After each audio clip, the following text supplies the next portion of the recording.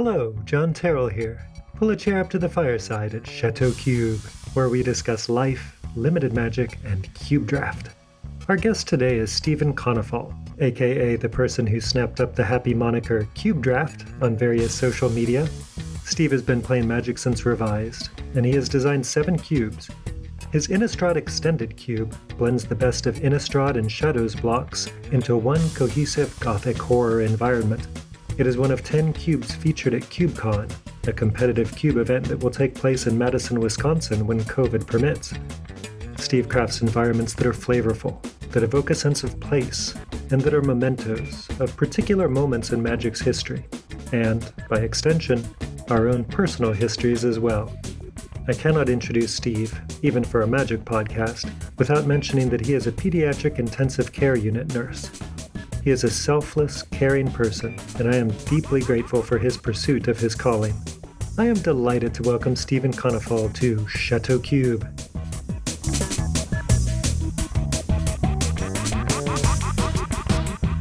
Welcome, Steve. Thank you for having me, John. This is great.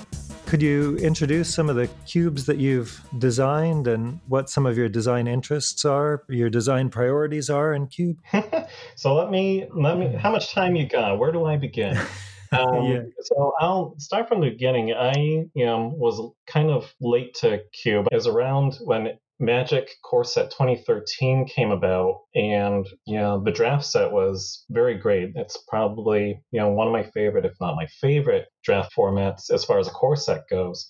And around that time, I started designing what I call the Core Set Cube, and recently I called like Core Set 20XX, because it's been updated every year, when a core set comes out. Would you tell us about Core Set 2013 a little bit for viewers who may not, or viewers, for listeners? This is a podcast. That's exciting. Yeah, right. Who may not remember or may not have drafted M13? M13, it was a very aggressive format. So the 2 years before, you had the Titans. This year it did not have the Titans. However, it did have Thragtusk, which was, the front face of that core set, or at least was the marquee card to pick up, especially if you're playing Standard, at the time. Restoration Angel and Thragtusk, man, best friends forever. Seriously, yeah, its returning mechanic was Exalted. Kind of exciting. People are thinking like, oh, Noble Hierarch will be reprinted. Well, alas, it was only in black cards and white cards, so no Noble Hierarch. But what I remember liking about the format was, it was a aggressive, combat-centric set. And that's kind of what I like about Magic, especially core sets. It's very bread and butter sort of things. And you play some dudes, you draft some removal, and may the best man win, or woman, or person. I remember, drafting different strategies where there wasn't anything that was stronger than the other. Kind of what I think of a rock, paper, scissors type of format where it felt, evenly matched. But I will say that black was definitely one of the strongest, if not the strongest color in that set. I mean, the removal was great. You had Murder. That was the first time that was printed. Vampire Nighthawk was reprinted. Oh, yeah, that came back for that set. Mutilate was also reprinted, and throwing in some rando commons, especially with the Exalted trigger, just this black spirit that can't block and can't be blocked, but so great when you had Exalted triggers, swinging for 3 or so. Oh yeah, Tormented Soul or That's something. One. Yep, Tormented Soul. That was good stuff. That's cool. But anyway, so as far as liking that, I don't know how I jumped onto the idea, but something just kind of came to mind. It's like, what would happen if we brought in like the best of like the core sets, the Titans and Baneslayer Angel, which I know you love. I know it's your favorite card. My favorite card ever. Yes. Full disclosure, I have a video for which I'll make a plug. Oh, you do? Oh, I'm not aware of it. It just so happens you've struck on precisely the topic of exactly one of my videos, in which I argue against running Baneslayer Angel in one's queue. Although not against running Baneslayer Angel in general, but in particular kinds of environments, or at least thinking about how it interacts with one's goals and one's environment. Absolutely. But anyway, it's an iconic iconic card, and it marked a sea change in Magic, where it felt like the design of creatures was taking a very different turn, and Wizards was really putting their stamp on that with Baneslayer Angel making a statement. So I totally understand the appeal of the card and this iconic status of the card. Totally. Basically, I just kind of wanted to like make the best core set that I could think of, and this was also a project where I knew every summer I could continue to evolve, see what cards could be upgraded. Something that changes at a regular rate. I know from firsthand experience it can be exhausting in a certain way to keep up with all of the Magic sets that are being released. Not only the main sets, but supplemental project like Commander sets and so on. And keep up with all of these, keep up with the constant spoiler season, and be pushing one's cube design. I like restricting for one's own sanity the regularity with which one updates the cube. Core set sounds like an awesome way of going about doing that. You're kind of like hitting the nail on the head when it comes to trying to limit the insanity, because as you've alluded to, I've designed a few cubes, and now it's kind of like this process of trying to figure out, did I grab these cards for my peasant cube, and what did I forget to add to the historic cube? Should I prioritize this for the core set cube when the core set comes out? It does get, I wouldn't say frustrating, but maybe we'll call it like a rigorous mental exercise in trying to figure out, what I have, what do I need. I'm using bunny quotes on need. I don't think anybody like needs anything when it comes to cardboard, but it's definitely a really nice to have. Yeah, it's also a rigorous exercise of one's pocketbook to be updating 7 cubes at the same time. Which, thankfully, a lot of them, don't really require too many updates unless there's something, flavorful. And we can talk about the Innistrad cube, which Innistrad is just a beloved, draft set. And such a good format. I love that draft format. Totally. And when I went back to Shadows, it just seemed like a really great opportunity to update that. It's like, oh, this is sweet. And occasionally you see cards that either through flavor text or through the imagery, some of the iconography, you can pick out like Addison's, what do we call it, her hook or her equivalent of our, crucifix or whatnot. Figuring, for flavor, when, I'll just throw that, in there too. That's a super, super sweet environment. I'd like to play this game, if you don't mind, whereby we pick a class of card to talk about. Do you have a D6 handy? I got my D6. Okay, sweet. So here's my plan. One of us will roll for a color, and another one of us will roll for CMC. I'm going to roll for color, and we've got a 4, so that's red. Red. Okay, sweet. All right, I'm going to roll my D6 for CMC. Okay, 5. Red 5s. I know this is going to be a challenge for you with 7 cubes, but I don't know, pick a cube or pick an iconic red 5 that you think is worth highlighting and talking about a little bit, if you would. The first one that comes to mind is, this is maybe recency bias, but it would be a Glorybringer. That's a 3 and 2 red for a 4/4 dragon that has haste and flying, and when it attacks, you can exert it, and when you do, it deals 4 damage to target creature, I believe.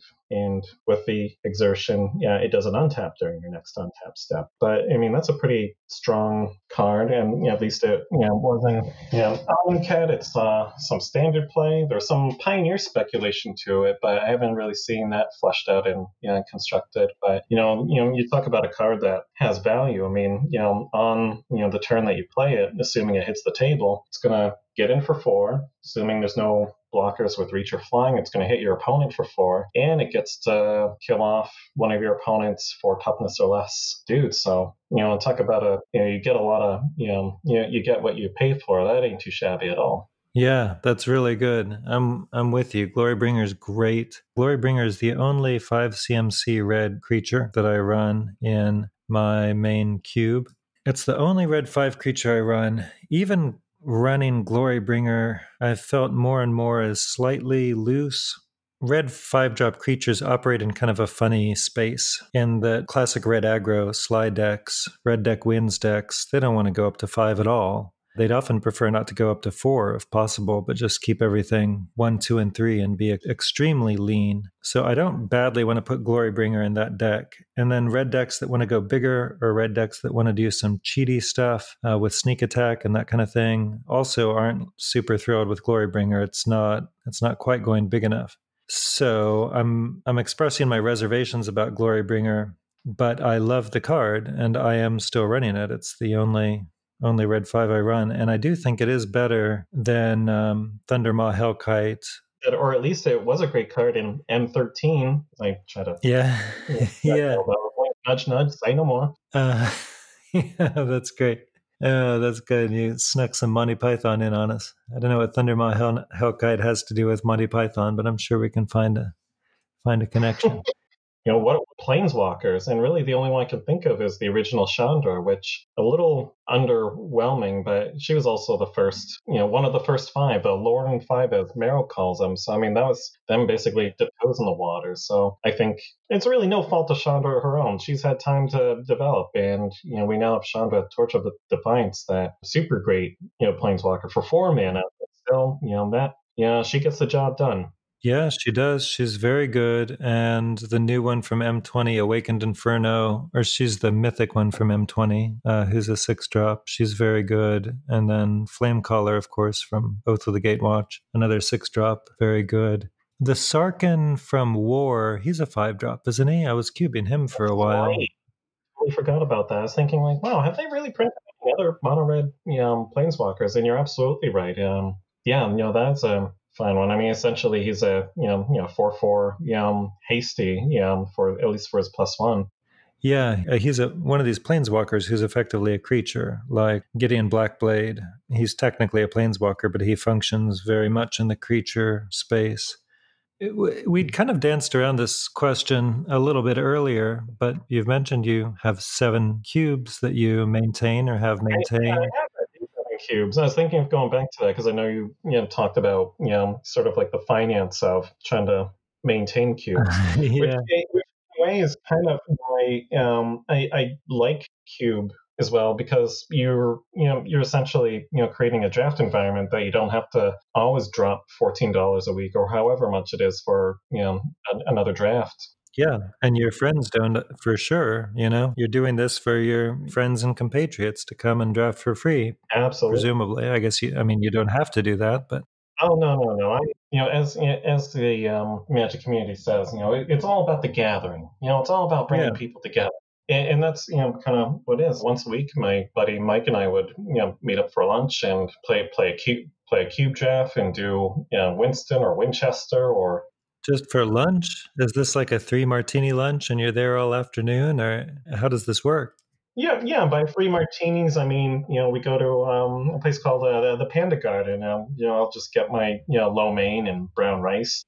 Well, you've described all these different environments that you have developed, that you curate. Are there any through lines to all of these different cubes, or what are some of the features that you're most interested in fostering?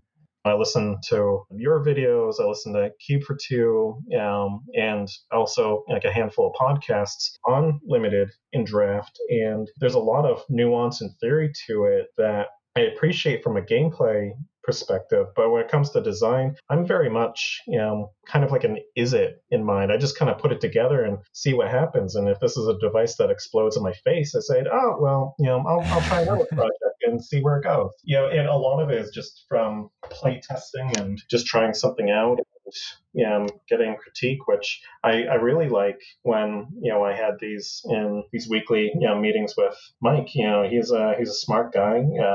As a former pro player, and he also enjoys Cube from a design standpoint as well as from playing and drafting position. We should give him a shout out. You've mentioned Mike a few times. So this is Mike Brigoli. I've got some relationship with him on Twitter as well. He's an awesome guy. I've never met him in person, of course, but that's great. He's a regular playing buddy for you and a fine resource and a great thinker of Magic. Oh, 100%. And just getting feedback from playing and a lot of trial and errors kind of helped me sort of cultivate some card substitutions or inclusions and development, when we get to that. And a lot of it's just sort of the trial and error and just see what comes up. the core set theme doesn't really have themes for draft other than what the core sets provide. And the same thing with the Peasant Cube. Honestly, Peasant Cube is just limited to commons and uncommons, so it's not inherently powerful. However, my Peasant Cube, it goes through history and looks at cards that were printed at common and uncommon that maybe they shouldn't have been common and uncommon. I have a original print, Sylvan Library as an uncommon in Legends, and that's a pretty strong card. That's a hell of a card, no doubt about it. Yeah, and you were just talking about Soul Ring, another hell of a card. Mana Drain, Demonic Tutor, Unlimited Clone. I remember kind of looking back, for me, Hypnotic Spectre had always been a rare in my mind, and then looking back, like, wait, you're telling me this is an uncommon and unlimited? Now I have to find that copy. That's the kind of things that, I looked at when designing that. And then when Wizards was doing more master sets and supplemental sets, look at cards that were rarer, mythic, and that they downshifted. And I said, all right, here it is. This is the opportunity to rise and shine. Let's, find a place for it. That's really, not necessarily something that, I think I have a theme in mind. I will say, however, the one cube that comes to mind when I think, all right, I have an idea. I want to do it based on these 5 color pairs, and I want them to represent these things and roll with it, was, I call it the Gatecrash Cube. And it's not a Ravnica themed set, but one idea that I became enamored with in that time at Gatecrash and Return to Ravnica was you didn't have an allied colored set. You didn't have an enemy colored set. You had kind of a mix and match set. I thought, that was just something different. That's just not something that Wizards had done before. You had, in Gatecrash specifically, and I use that because Simic is my favorite guild or favorite color combination. Hands down. I'm not gonna, don't at me, bro. It just is what it is. I am bleeding. I did at you in my latest video. I quoted you about your love for Simic. It's like, we did it. We got there, boys. We did it. Yeah. That's definitely like a huge part why I picked Gatecrash. But Gatecrash has guilds for. You've got blue-green Simic, you've got the white-black Orzhov, you have the blue-black Dimir, you have the red-white Boros, and the red-green Gruul. And as I said, this isn't just all enemy color or all allied color. This is just like a mix and match. And that's really great design. So I started going with a cube that went with that. And I tried to build it in a way similar to how Gatecrash, or as far as more recently goes, the guilds of Ravnica and the Ravnica Allegiance, where you've got these 5 different guilds, but the abilities themselves try to overlap into each other, which we were talking about earlier as far as trying to build a complete Ravnica extended cube. It's really tough to try to have all these competing keyword abilities, and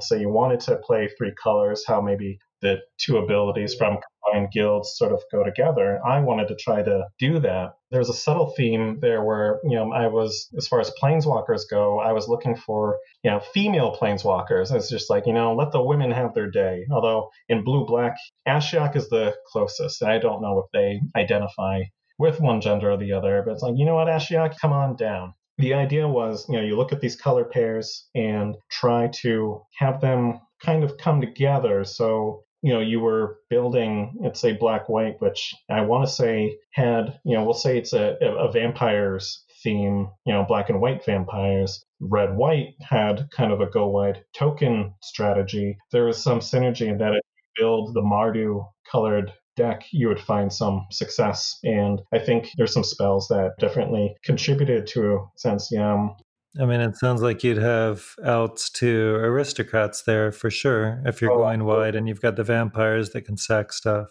Yeah, 100%.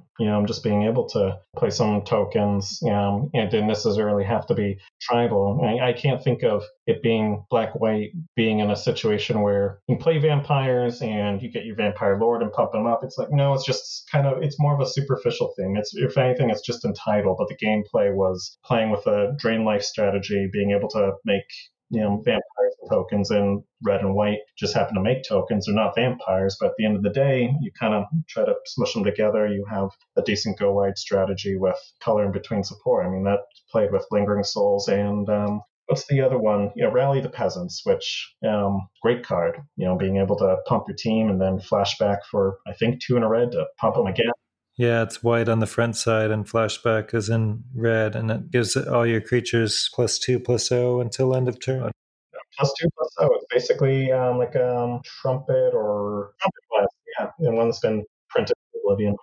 So that's the one cube I had a specific theme that wasn't really tied in a flavor sense. The other cubes, my done, it was really just the kind of, we're in this world, let's stick around for a little bit and see what we can discover. Like kind of like going on a hike or a nice walk or whatnot, just kind of looking around, whatnot, just for funsies, which kind of leads to the Mirage cube.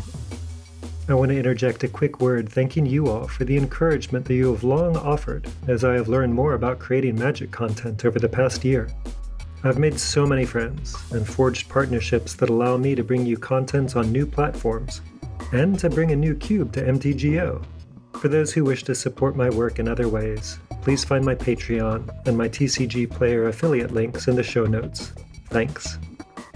Mirage is my favorite block of all time. I mentioned, or maybe I didn't mention, I probably told you in passing, I've been playing since Fallen Empire / Revised. Mirage was the set where, when I was collecting cards, I was just blown away with the entire aesthetic. I love the art. I like how they made the power and toughness a little bit bolder. The colors were brighter. But I didn't know what I was doing. I was a complete idiot. I was just like kind of collecting cards, like, oh, this is cool.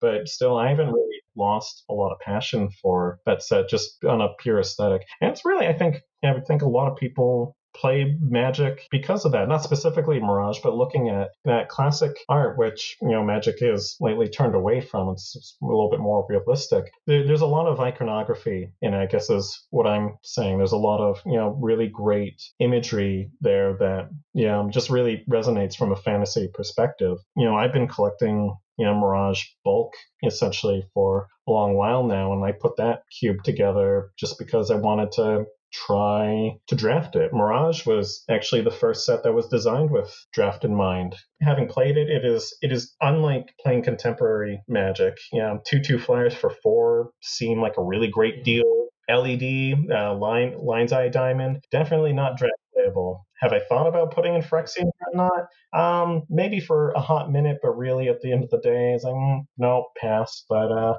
Hammer of the Garden, that's still a great card. And if you happen to have, 8 mana at some point, you just cast Hammer of the Garden every turn from your graveyard, and eventually you kill it.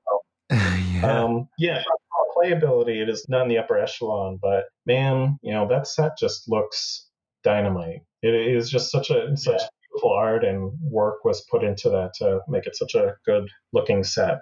It's got this sort of similarly Orientalist aesthetic as Arabian Nights. How does it compare for you to the look and feel of the Arabian Nights cards?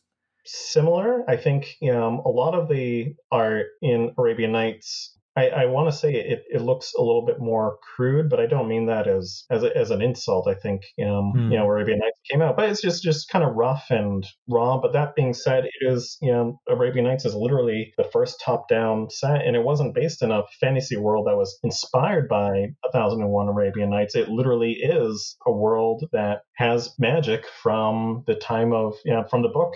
Mirage is it's actually interesting as far as the art goes. The art director at the time, although there were some artists that were commissioning pieces for Mirage and Visions, a lot of the art wasn't done by freelance artists, but was actually the product of the art director at the time basically scouring art dealers and artists who have already made art and buying the license for that art. So like the art for Marrow, that wasn't a product of somebody saying, hey, we have this idea for an elemental, it has the power and toughness equal to your hand, we want this or that. Somebody had already made made an art piece of really weird guy in the bushes, and she said, hey, I want to use this art for a card, and somebody named a price, she wrote them a check, and they were able to use that art. So I think that makes things kind of interesting. And if you look at the, kind of all the cards, you're not going to see a lot of cohesion like you would for contemporary sets, where the artists basically be on the same page when they say, we want to build this world. How do we want to make it look? Right, they've got a design book that they develop going into it that then they distribute to their artists. This is what vampires should look like on Ixalan. These are the design cues. Yeah, there's a lot of iconic art to come out of Mirage, Pacifism and Memory Lapse and Mystical Tutor. I don't know. There's a Polymorph that's great. Oh man, Incinerate from Mirage. I love that Incinerate art. It's so strange and evocative. I like that. It was either in 10th edition or M12. Yeah, no, I think it was 10th edition. They reprinted Incinerate basically with the same effect. Just there was a soldier, and now there's pieces of a soldier that assemble a skeleton. Yeah, tough luck, kid. People these days are sort of gaga for Seb McKinnon, and understandably so. He does this really beautiful, evocative stuff. Oh, absolutely. I think part of the reason for people's interest is not only his skill, but also the fact that he's doing stuff that looks just really quite different from what many other, his stuff looks different from other Magic cards. And you can still identify individual artists, of course, and lots of people are doing amazing work. But McKinnon, his work does look more different, I think, in the same way that you're describing the Mirage art as being sort of patchwork, but in a way that is charming and gives a lot of personality to the set. Totally. If you want to talk about Seb McKinnon, have you seen the cycle of spells that, they don't have kicker, but they have some underwriter where they do this, but if you pay 2 different colors, you get this effect. If you pay the wedge colors or something. Yeah, I have seen that. And they look like cave paintings from like Lascaux or whatever, one of these prehistoric cave paintings. Exactly. Yeah. Totally. Those are sweet. They're all done by Seb McKinnon. Spoiler season's fun. That Sharknado, we were talking about this on Twitter. I'm super excited about that card. That's the one I'm highest on. Yeah, I actually really like your comparison to what you call it, the Cloudkin Seer, because you're effectively on the ball. If you cycle it, you get a 1/1 flyer that draws you a card. That's it's not terrible, and you can do that at instant speed. So if you need your blocker, you've got that for whatever reason, or just want to do it at the end of the turn and be like, aha, I got you. I now have a 1/1 flyer that cantrips. Mm-hmm. I think there's a lot of versatility in that. And just like bringing back cycling is, I'm so excited about that. Yeah, cycling should be evergreen. That's my position. Cycling is just so good. Yeah, it really is. It makes cards so versatile. So Shark Typhoon, it's 5 and a blue for an enchantment. It's rare. Whenever you cast a non-creature spell, create an XX blue shark creature token with flying, where X is that spell's converted mana cost. So now, forget everything I just told you. I don't think you're going to cast this for its main mode as this 6 mana enchantment that's this build around thing. 6 mana build around enchantment is not what I want to be doing. Not likely at all. No, right. So here's the relevant bit. It has cycling for X and then 1 and a blue. When you cycle Shark Typhoon, you create an XX blue shark creature token with flying.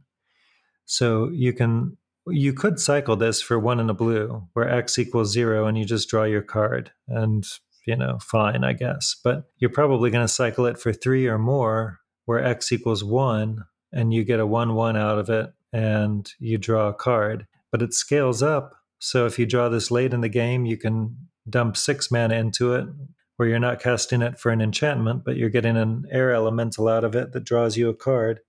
Yeah, I think the enchantment part, trying to get this to stick and then just kind of maybe cast, whatever that's a non-creature, that doesn't seem to be like a really great goal to have. I think you're kind of getting money where really this card is effectively an X 2-drop, and you're just waiting for your time to cast it. Like you said, you could cast it immediately if you were really in dire straits, but no, this is essentially, it really is a 3-drop. It's really, you're just playing at the minimum rate, you've got your 1/1 flyer and you can trip. But if you're able to kind of bide your time, this can be as large as you want. It scales up, as you said. That's really what this is.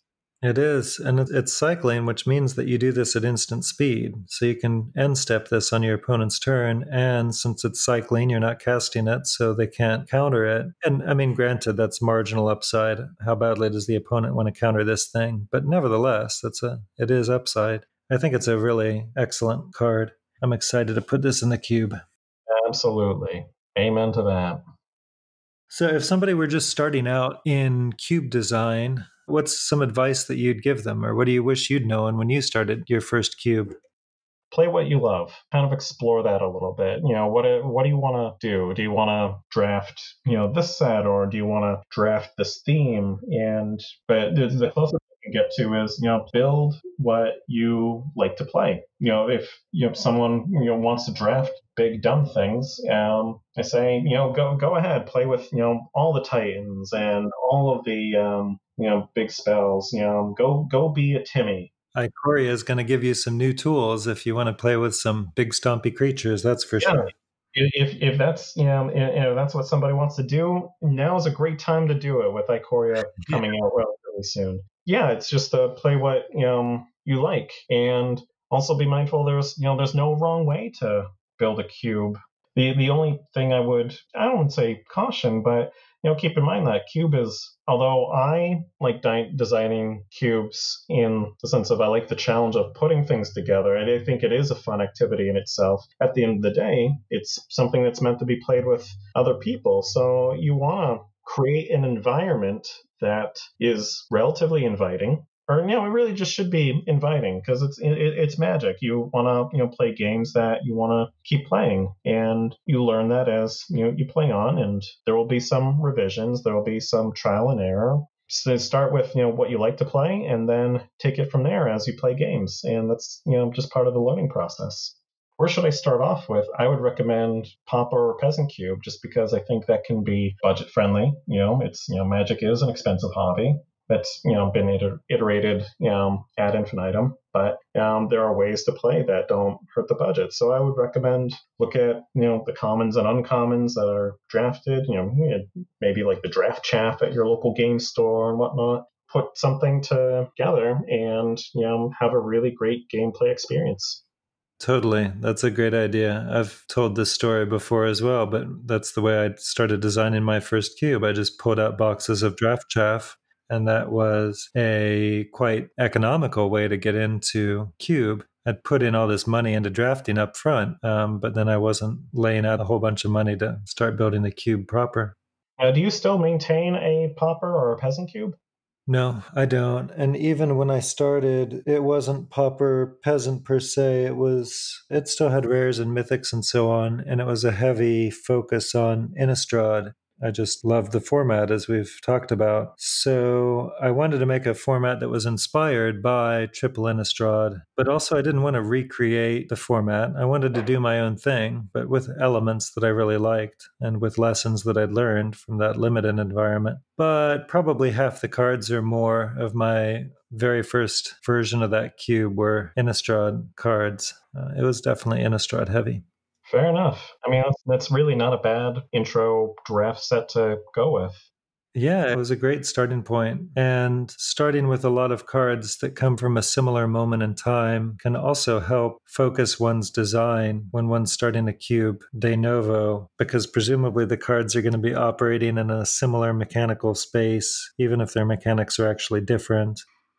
You'd mentioned making the cube inviting. That's totally true. That's a fine line for designers to walk, I think, trying to decide how faithful they want to be to their own design vision and their own opinions about things, and how much deference they want to pay to their playgroup's desires. I certainly try to do things that my playgroup would like, but then also designers have to say at some point, well, I am the designer of this thing, and Yeah, and I think that's not, unreasonable. Like I said, building a cube. I mean, part of it is, the labor of love and building what you like to play. Not everybody is going to share the same passions as you as the designer. Like said, I am a Simic player. I'm going to draft Simic however I want, whenever I want. Not everybody likes Simic, and you know what? That's great, because keeping things different, have everybody having different ideas and whatnot, that's all right. I think I'm thankful that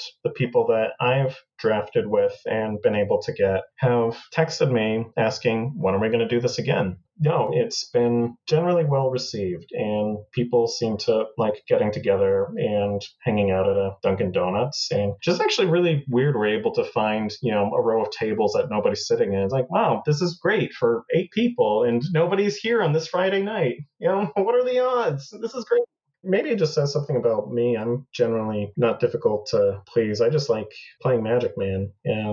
I could build just a blue green cube that's just filled with 360 cards for Simic and see what happens. No, I don't think I'm ready to venture that far. I'm not completely crazy. I've been checked out. It's everything's fine. That's good. You're not evolving and adapting to a higher consciousness. I got that third arm removed when I was a child. We don't need to go into the details of that. You don't need to graft on another third arm. Limited in drafting, it is a great challenge skill testing format, because it is something that you play on the go. You don't know what's going to come up in front of you, whether it is sealed, which in my opinion, there's a lot more luck to sealed than there is in draft, but draft really kind of harnesses the picks you make and the deck building, where I just kind of lost that in constructed. I'm kind of a goofball. I make weird decks when I was playing Modern, and I really wasn't doing it for the win. I just wanted to see if something would work, and I was showing up to FNMs and basically burning $5 an entry. And at some point I was like, why am I doing this? The people that come to the FNMs change, and I just kind of lost interest in constructed. Actually, I think I kind of lucked out this year. I sold all of my Modern staples, using bunny quotes here, at the GP, and because I just thought like, oh, it'd be great to have a Modern collection where I can build literally every Modern deck that's competitive. But I stopped showing up to competitive events. And it's like, why do I do this? Why do I even need a DCI card? Cube has just been this great creative outlet and a great challenge for me mentally, and kind of keeps me on the straight and narrow, keeps me from getting into trouble basically. And it's great to have a community that likes to play these games, share ideas. Yeah, it's just so much involved to it that can be really fun and really rewarding if you like to build, if you like to create, and you like to surprise yourself. You can do this macro design of the environment. That's awesome. Here I'm speaking from the standpoint of a cube designer, but then you get to be a cube player too, of course. And even if you're not designing a cube, playing cube and playing limited in general gives one opportunity for surprise and innovation at every turn.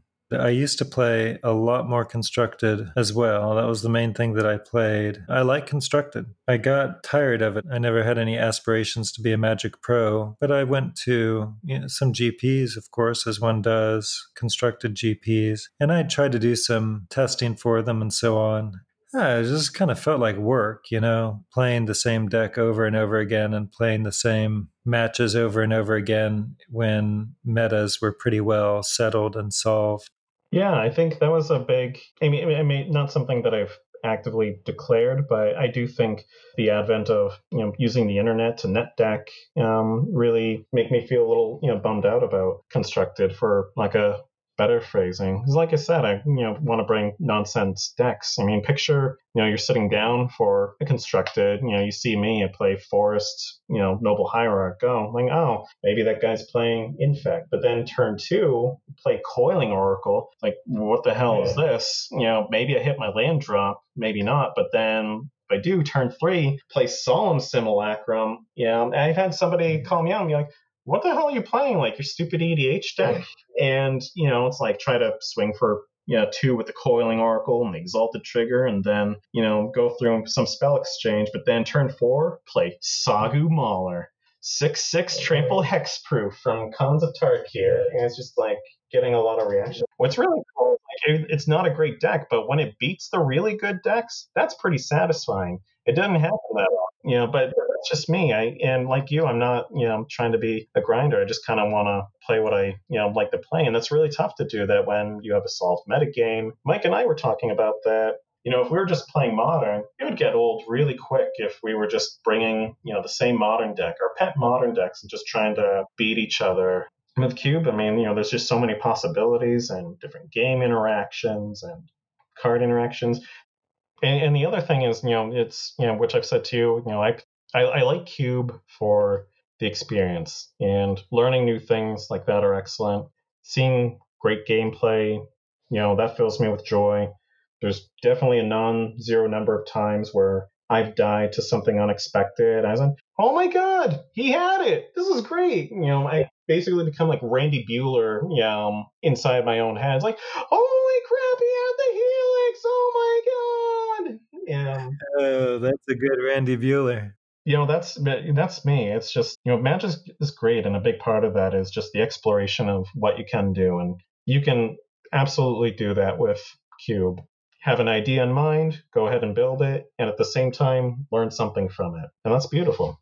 Have you considered a career in impersonating Magic personalities, doing some sort of stand-up comedy show? I mean, I can't say that I have. I don't know. What do you think? How long would I have to avoid using Speed Stick just to get the average Magic player just right? Oh no, not that sort of personality. I'm thinking, you did your Randy Bueller, now do your like Brian David Marshall or do Oh, your BDM. We are live from New York, and I am talking. Yeah, that might be a little tough. I don't know. I mean, I have some talents. I'm really more of like a jack of all trades and a master of none. I don't know how well the Magic impersonations would fly, but I appreciate the praise for Randy Bueller. Really, that's the only part of Randy Bueller I know. It's just that one clip from original Ravnica and getting the Helix, and it's probably the most exciting part of Magic that we've seen. Well, we didn't do the Steve in a tweet kind of thing. I just want to mention that I think it's come up in conversation that you are on the front lines of the worldwide battle that is going on now with COVID. Yeah, for those viewers who don't know, I am a pediatric ICU nurse. I work in a hospital in Western Mass, and yeah, I am working to take care of as many people as we can as they keep coming in. This is very serious stuff. We're just seeing a lot of it. Yeah, that's what I say. I'm doing what I can, and we'll get through this together. I appreciate you taking the time to chat. It's been wonderful talking to you in person. Likewise. So thank you so much for sharing your experience and your insight. This has been wonderful. Great chatting with you, Steve. Yeah, same here. This is super great. I'm glad that we're able to have this chat and people keep playing Cube and go forth and go Cube Draft. All right. Well, you keep fighting the good fight and stay safe, and hope you can get some Cube in here as well.